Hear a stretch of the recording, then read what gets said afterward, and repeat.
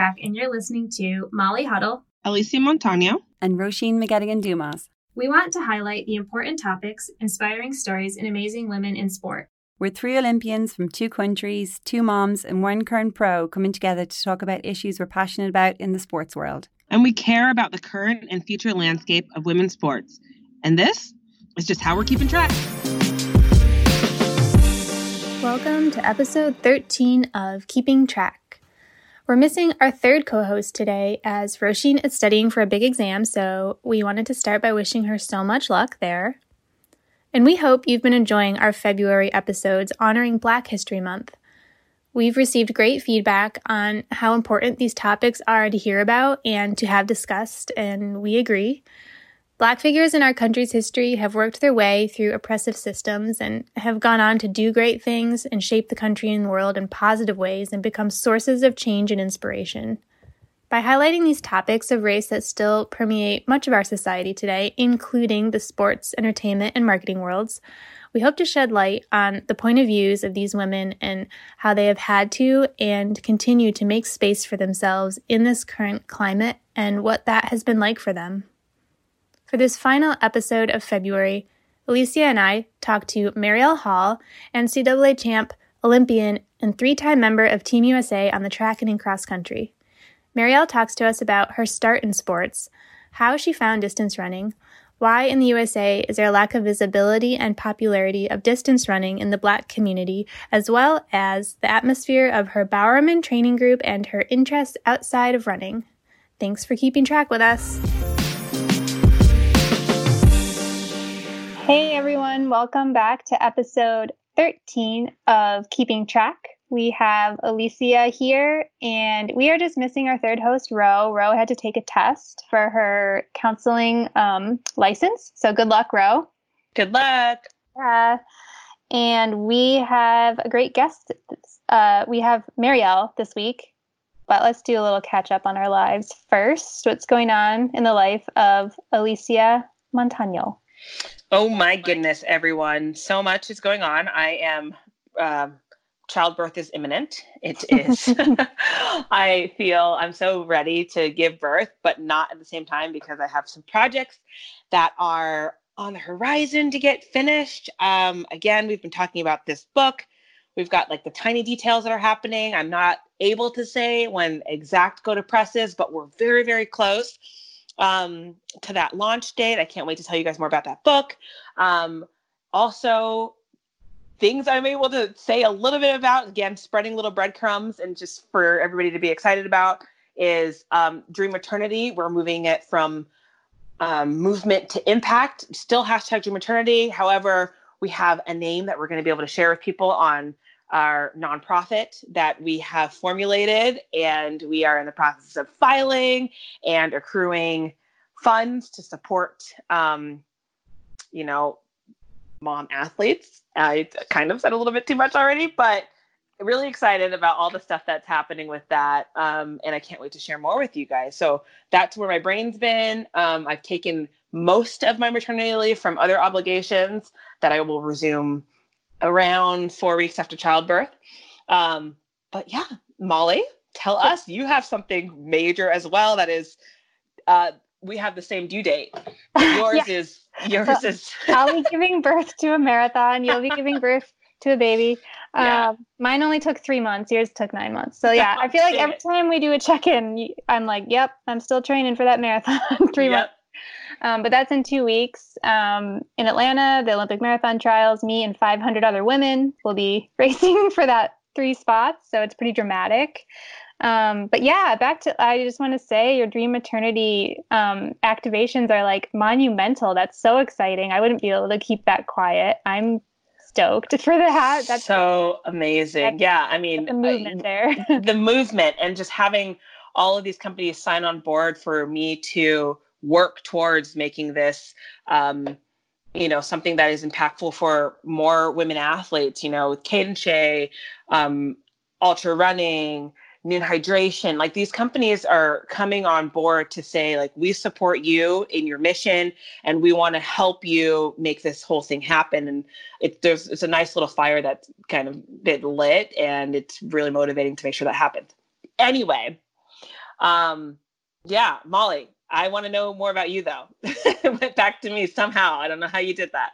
Well, I wanted to say also that was pretty groundbreaking for Ultra to sponsor you and Tina Muir. I saw as actively pregnant athletes, and you're not just athletes. That's why they signed you. You're also activists and speaking out, and you're so multidimensional, and that's the value that they see. So I feel like that's pretty revolutionary for female athletes everywhere to have that example. So that was whole person. Cool, let's celebrate them. Let's go.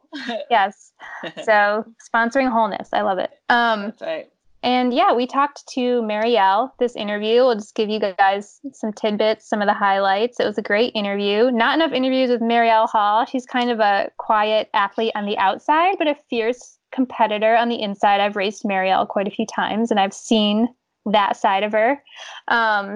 So we talked to Marielle about a lot of exciting stuff. Like, Alicia, what was some of the highlights for you?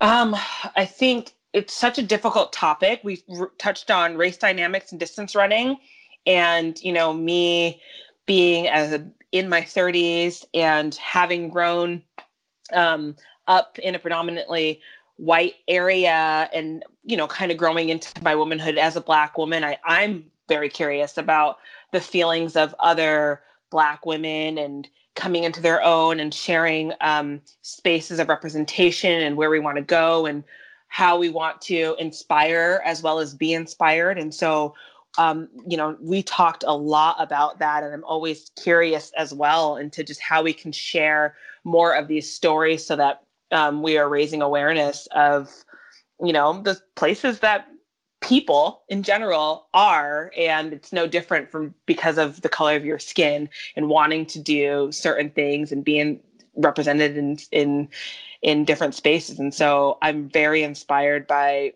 Marielle leading the way in a lot of ways by way of enjoying running and being good at distance running. And I hope that her example and just really, I think setting the tone of just enjoying what you do and not being worried about, the color of your skin or what other people in your community are or have done in the past, and instead understanding that, this is a space in which you can be the face of representation is really inspiring to me. Yeah, that was really an interesting conversation. And then we just got to know Marielle a little better, how she got her start in the sport, her experience with training with Ajay and Ajay's coach in high school and after, and just her experience with the Bowerman women. It's such a deep group of men and women. You have medalists. I just was asking what practice is like when you have that many talented people together at once. So we get a little sneak peek into the Bowerman training lifestyle and just hear what Marielle has to say. Love it. So everyone, we hope you enjoy this episode, and thank you so much for keeping track. Yep. Thanks for keeping track. Okay. Welcome back, everyone, to Keeping Track. This is episode 13, and we have Marielle Hall. Marielle was NCAA champ at Texas in college. She is now training with the Bowerman Group, and she has made the 2016 Olympic team, the 2015 5K team, and recently PR'd in Doha to be 8th in the world on the 2019 World Champs team. So, Marielle, 5K, 10K, expertise. All right. Are we missing anything? That's it. You got my whole life. Killed it. Oh, my goodness. I love it. I think there's lots of places that we can start. One of them is, of course, what everybody wants to know. Like, how did you get your start in the run world? I started a youth track club in my hometown. My mom signed me up. I think I just was like everyone, had a lot of energy, needed it to be put into one place. So my mom, one of her friends, found out about the Marlton Track Club. So I signed up. I still remember my first day of practice, which is a weird memory to have. But that's kind of how I got started. In middle school, just a group. I did the long jump, everything, 100, 4x1, the 400, the 8. It was just kind of whatever they needed you to do that day, that's what you did. And that was it. How old are you? You said you were in middle school. So how old is that? I want to say 10 or 11. Yeah. And did you do any other sports like leading into track and field, or is it just like join the track club, go run yourself out so you can go to bed? I think that was the goal, but I did. I did stuff before that. I did soccer. The World Cup was in New York, and I'm from New Jersey. So growing up, everyone signed up for soccer right after that. There were Perfect.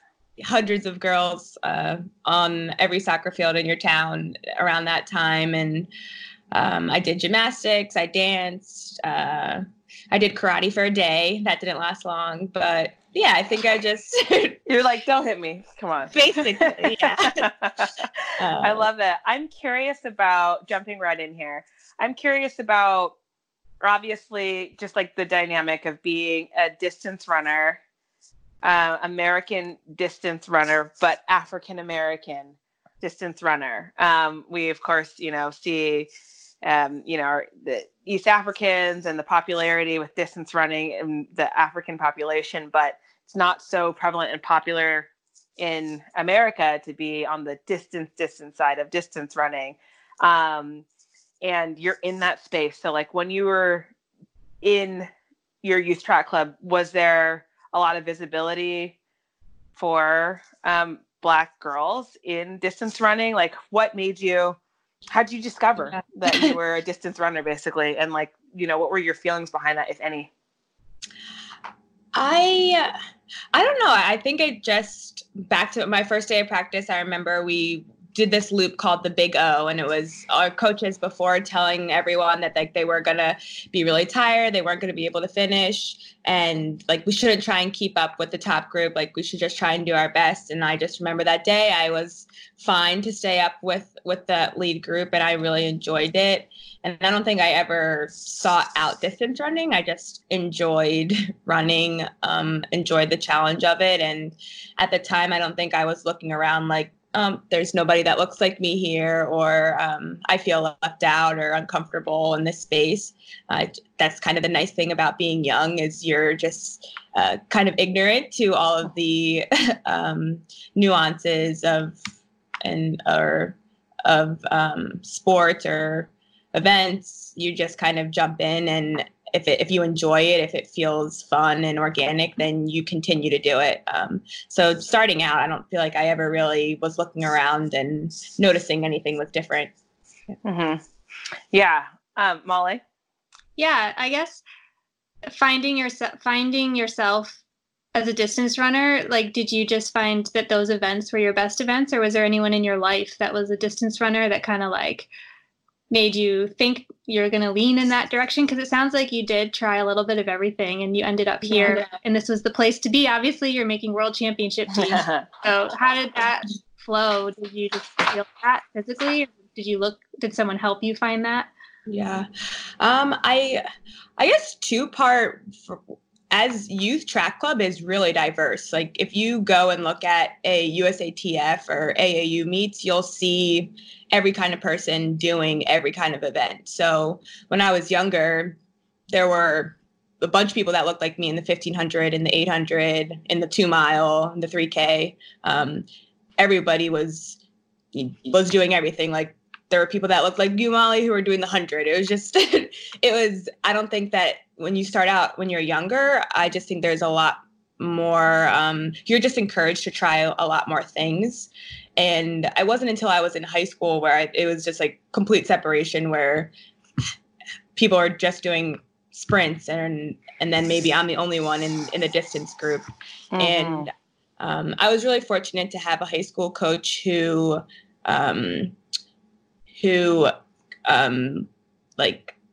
told me that this is something that I could be good at, and not to feel as if there were barriers or doors closed down because of how I looked or how everyone else looked.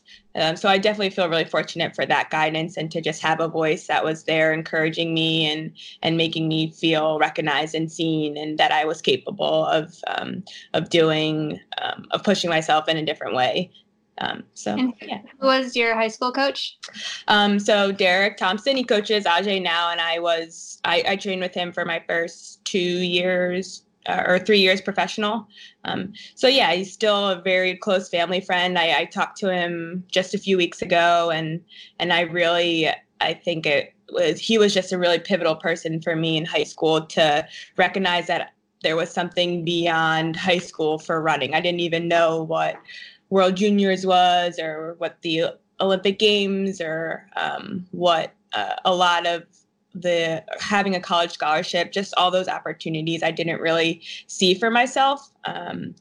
And I think he just really opened my eyes to what could be possible, and just kind of drilled in me in a very aggressive way that I was capable. So that was very helpful for me growing up, I think. Yeah. That's awesome. I'm curious about if you have any thoughts about why there is such a there's such separation between like races and events. Like I'm like literally not like races, like racing, but like, you know, we're talking like race, like Black, African American, white. Like, why do you feel there's this separation of trying out different events? As we know, like within our community, the Black community, distance running has been long perceived like not for us. And obviously you've got me middle distance, you know, happy to do distance running. I'm not good at it like you are.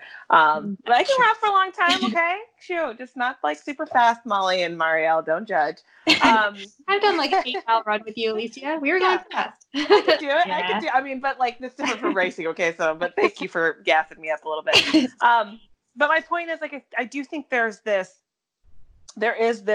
stigma behind like things that Black people don't do, swimming, you know, distance running. And it's not true. Obviously, here we are. We've got Simone, and we have, you know, just amazing women in all areas. And here you are paving the way, if I might say so myself, for, you know, Black distance running in America, which is super important. Like, what do you think is barriers that keep Black athletes out of distance running in America? That's such a hard question. I mean, the first thing that comes to mind, what you were saying, is just watching U.S. tennis right now, or tennis globally. I think it's undeniable that the Williams sisters, how important they've been in, not just for tennis, just like in sport. I think that when I was younger, I didn't necessarily look to like a lot of distance runners for my inspiration, but my whole family was watching Venus and Serena every time they were on the TV. You know, my dad hasn't picked up a golf club in his life, but he watches Tiger Woods. There's just, I think, a connection that sometimes that you have with seeing people in different spaces that really is uplifting.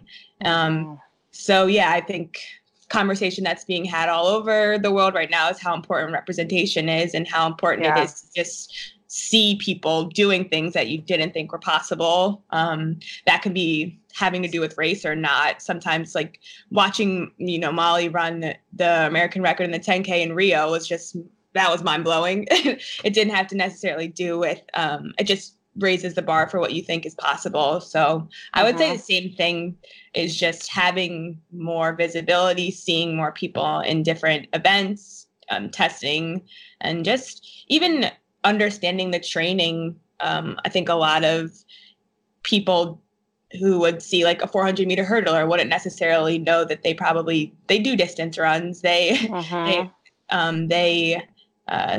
almost, to me, it's like being an 800-meter runner. It's like similar training, similar endurance. So just having more knowledge about what it takes at each level. I think initially people are scared to hear that you're going to run for an hour. It's like, where would you do that? How would you do that? But just getting to know the events, the sport better, seeing more people in different places. I think all of that is really encouraging, and hopefully just kind of keeps pushing the boundaries, and hopefully, we'll see a lot of different people doing a lot of different things in the future. Yeah.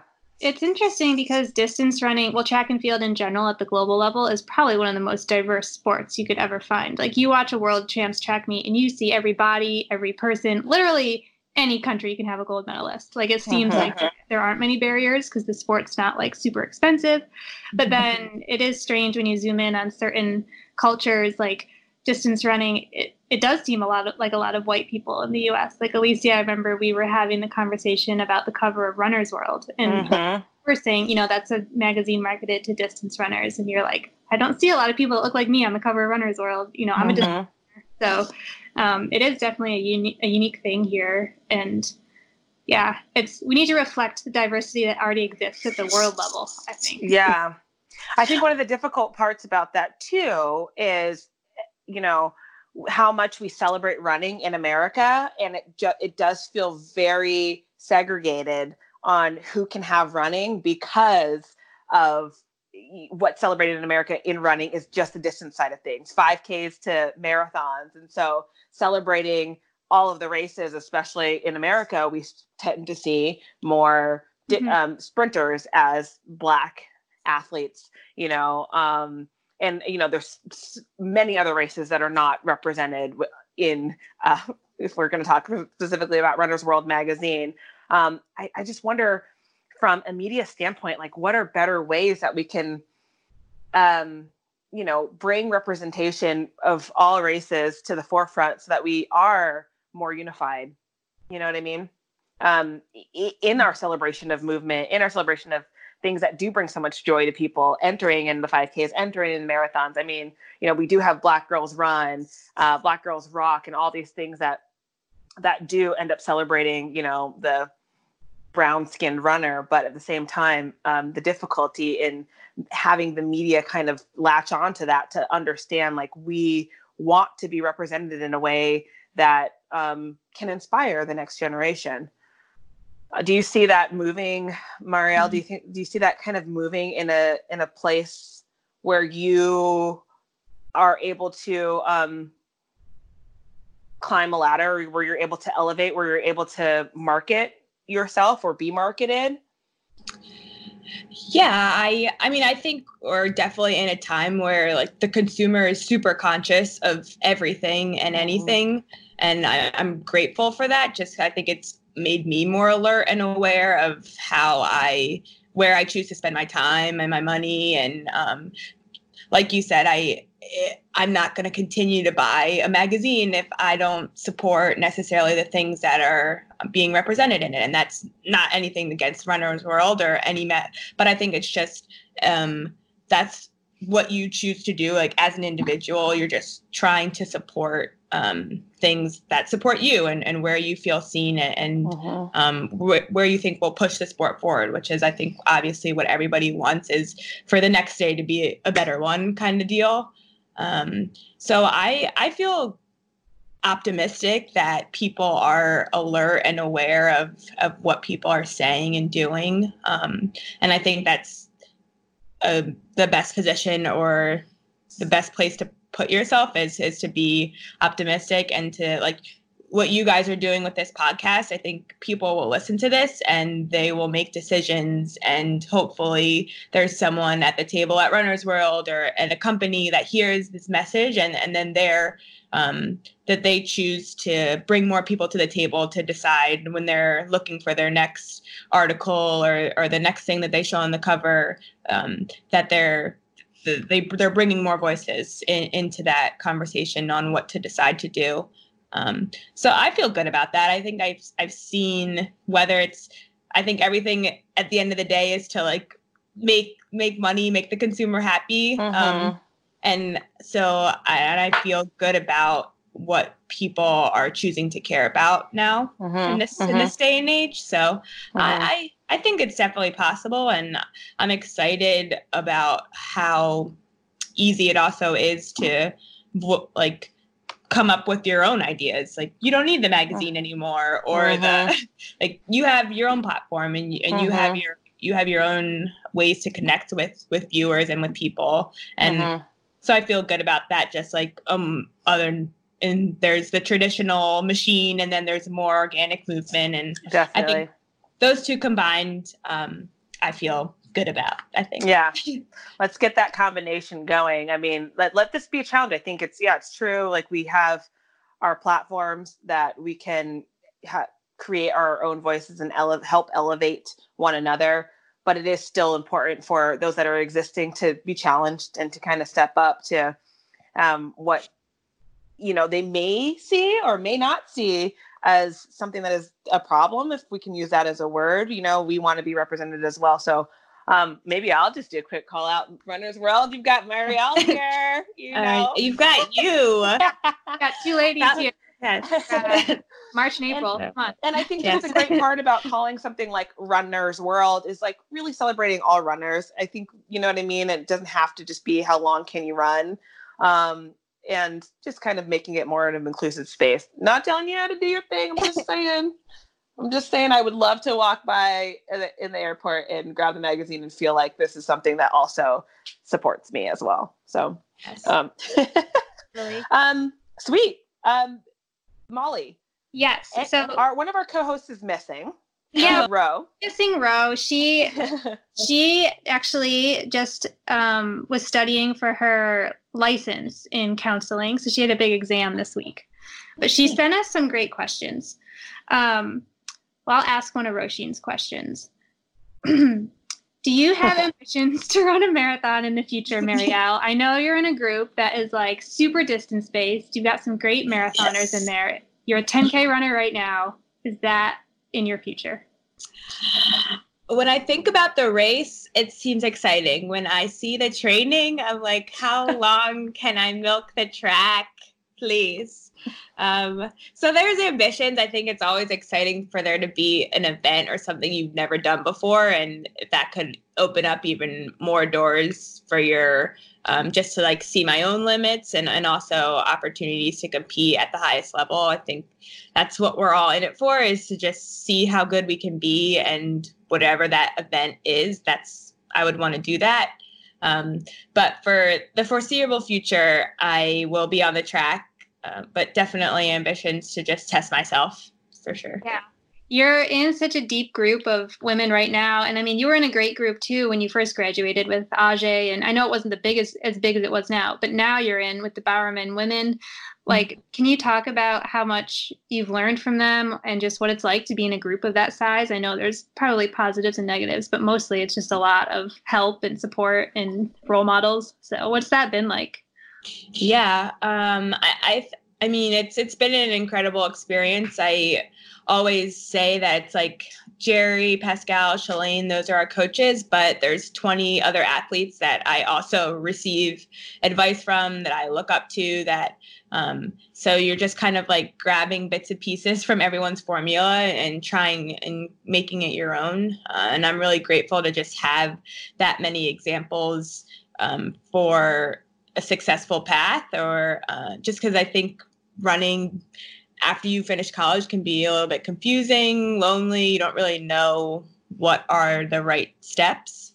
And just to have people who've experienced the sport in a different way, that's a really positive attribute to being in a group this size. And the depth, obviously, you can't carry the workload by yourself every day.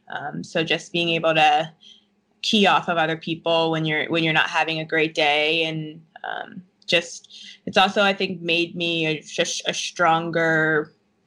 You have to be more resilient and just have more confidence in yourself, because every day you're kind of walking into the fire of everyone's talents and everyone's capabilities. So to really trust that you are good enough to be at this level and in this group, and translate that to competition, takes a lot of mental strength that I think is another important part to the sport.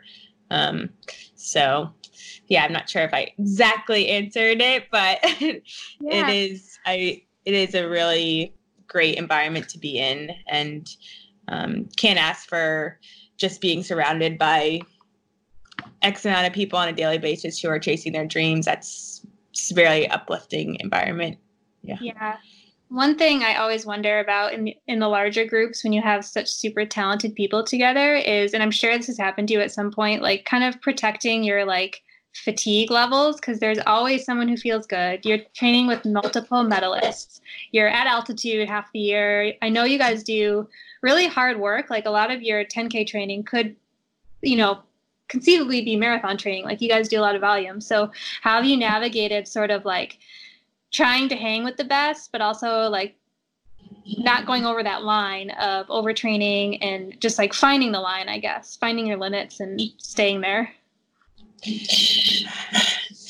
Yeah, I mean, it's hard. I think I couldn't say that I mastered it completely, and I figured out how to 100% like preserve myself within the environment on a daily basis. I think it just comes back to forcing yourself to listen to your body the best that you can, and just again like leaning into why you believe that you've made it this far in the first place, and going back to maybe advice that you got when you were middle school and high school and in college, and not really trying to be in competition with everyone on a daily basis. I think we're all just like trying to execute the workout that we've been given, and not go above and beyond that calling. I think sometimes it's you want to feel like you're in a race scenario every day, but just kind of stepping back from that and trusting that Jerry's going to give you the right work for where you are. So yeah, I think a lot of it is just trust in yourself and in your coaches. Yeah, I feel like that might be a misconception people have when they see these great training groups, is that you're racing each other every day. And I don't want to say that I like sandbag workouts, but I definitely have like workout intensity and race intensity. And like, I usually don't hit race intensity in a workout more than like a few times a year. And so it's really important in like having a long-term approach, I think. But when you work as a group, you all kind of have to find that with each other. So it seems like you guys do that really well.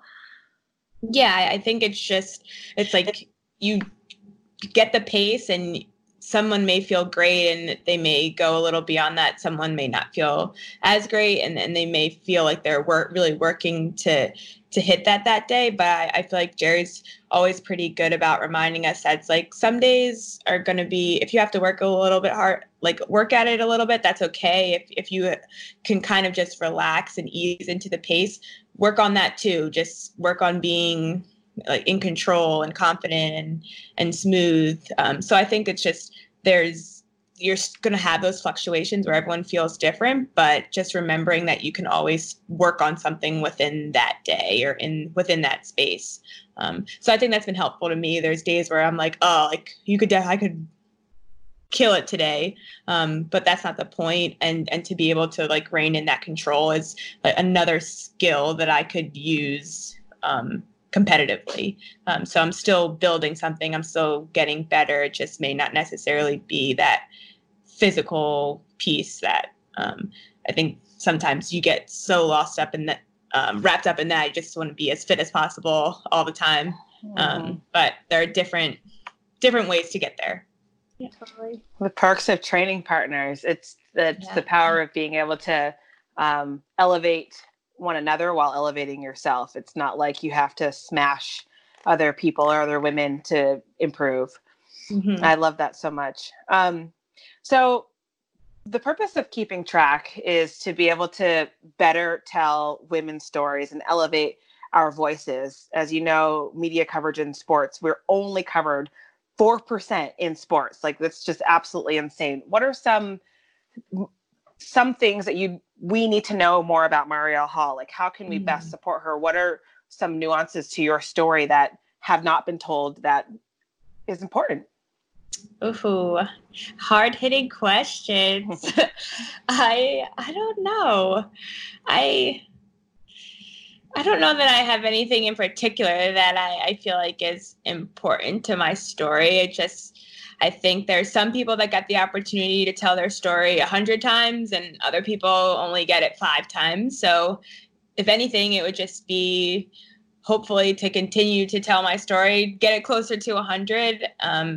be myself around different types of people as much as possible, and hopefully it resonates with someone. And I think that's just why I love sport in general so much, not just running. Is I'm attached to the players and people and then their families, and that's what I tune into games for, is because I'm somehow connected to this person because I saw an interview with them or read an article. So I don't have anything like know this about Marielle, but I would just say hopefully there's something about me or that you see when I'm competing or that you've heard in a story or on a podcast, and that you feel connected to keep following me. And one day, hopefully something will resonate or something continues to resonate. And yeah, I think that's it. If you weren't running, what would you be doing, or what are some things that you aspire to do when you can still be a runner when you're not a professional runner, but once the pro side of things is finished? Oh, Kate and I were actually just talking about this. We were saying that we want our second and third acts to, that's what people will know us by, not running. But if they did know us by running, that'd be cool. But we're just doing something so great in part 2 and 3 that this will be an afterthought. But I don't know. I think recently I have been interested in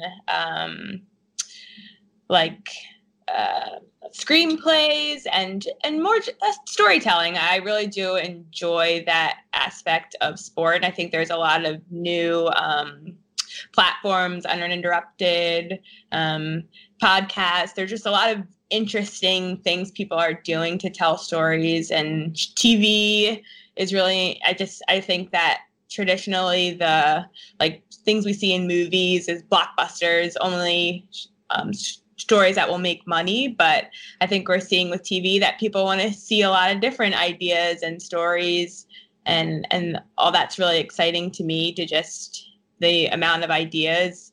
And so yeah, I feel like after running or while I'm still running, I would love to engage in some type of storytelling, whether that be within the sport or outside of it.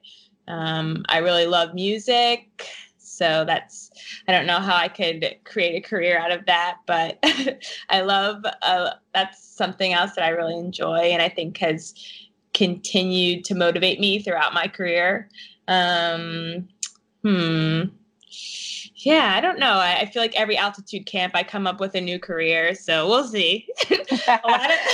The music part. A lot of time up there to think about it, huh? A lot of time. Okay, let's close out with telling us what's on your playlist then. What type of music motivates you? I'm also a music head. I listen to music all the time. I remember when they were like a bunch of distance runners when I first joined the Cal team in college, and they were like, "You don't listen to music on runs?" I was like, "I do." So song right now that I feel like it's been in my head a lot before workouts has been Countdown from Beyonce live album. It was the Google, it was the instrumentals behind Google's celebration for Black History Month.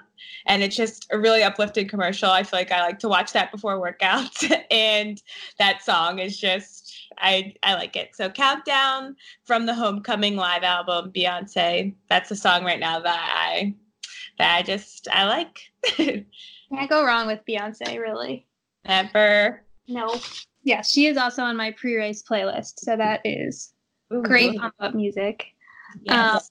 In wrapping up the interview, I've raced against you, Marielle, quite a few times, and I feel like you're sort of, I do relate to you as far as being calm with like a storm underneath and like a fierce competitor, and I feel like even since college you were like that. I remember when you were third at USA's your senior year at Texas. So people will be have some exciting things to watch in this Olympic year, I think. Oh, well, thank you. I'm really looking forward to watching you at the trials too.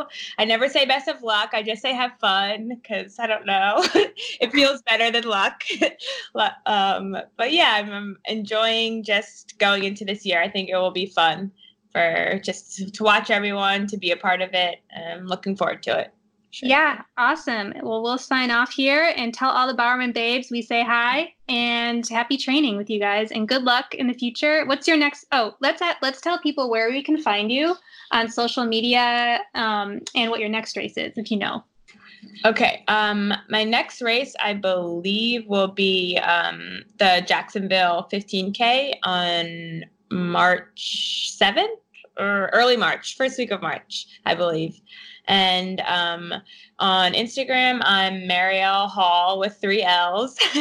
And Twitter, I am just Marielle, same Marielle Hall, 3 L's. Awesome. All right. Let's do some good storytelling this Olympic year. Yes, I'm looking forward to it. Okay. Thanks, Marielle. Good luck. And we will let you get back to training today. Sounds good. Have a good one. Bye. Yep. Bye. Keep track. Keep track. One time. Yeah. Keep track. One time. Yeah.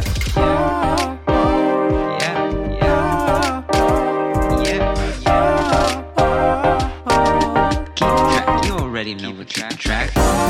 Keep track. One time. Yeah. Keep track. One time. Yeah.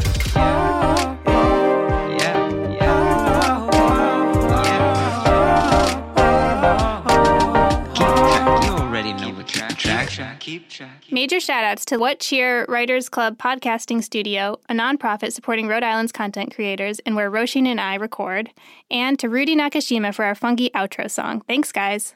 Women's Running Stories, where we explore the intersection between running and life. Because every woman who is committed to a running journey has a story to tell, and this is where you'll find those stories. I am host and producer Cherie Louise Turner. I'm a 53-year-old runner, and together with original music by musician and runner Cormac O'Regan, we bring these inspirational stories to life. Please join us to fuel your adventures.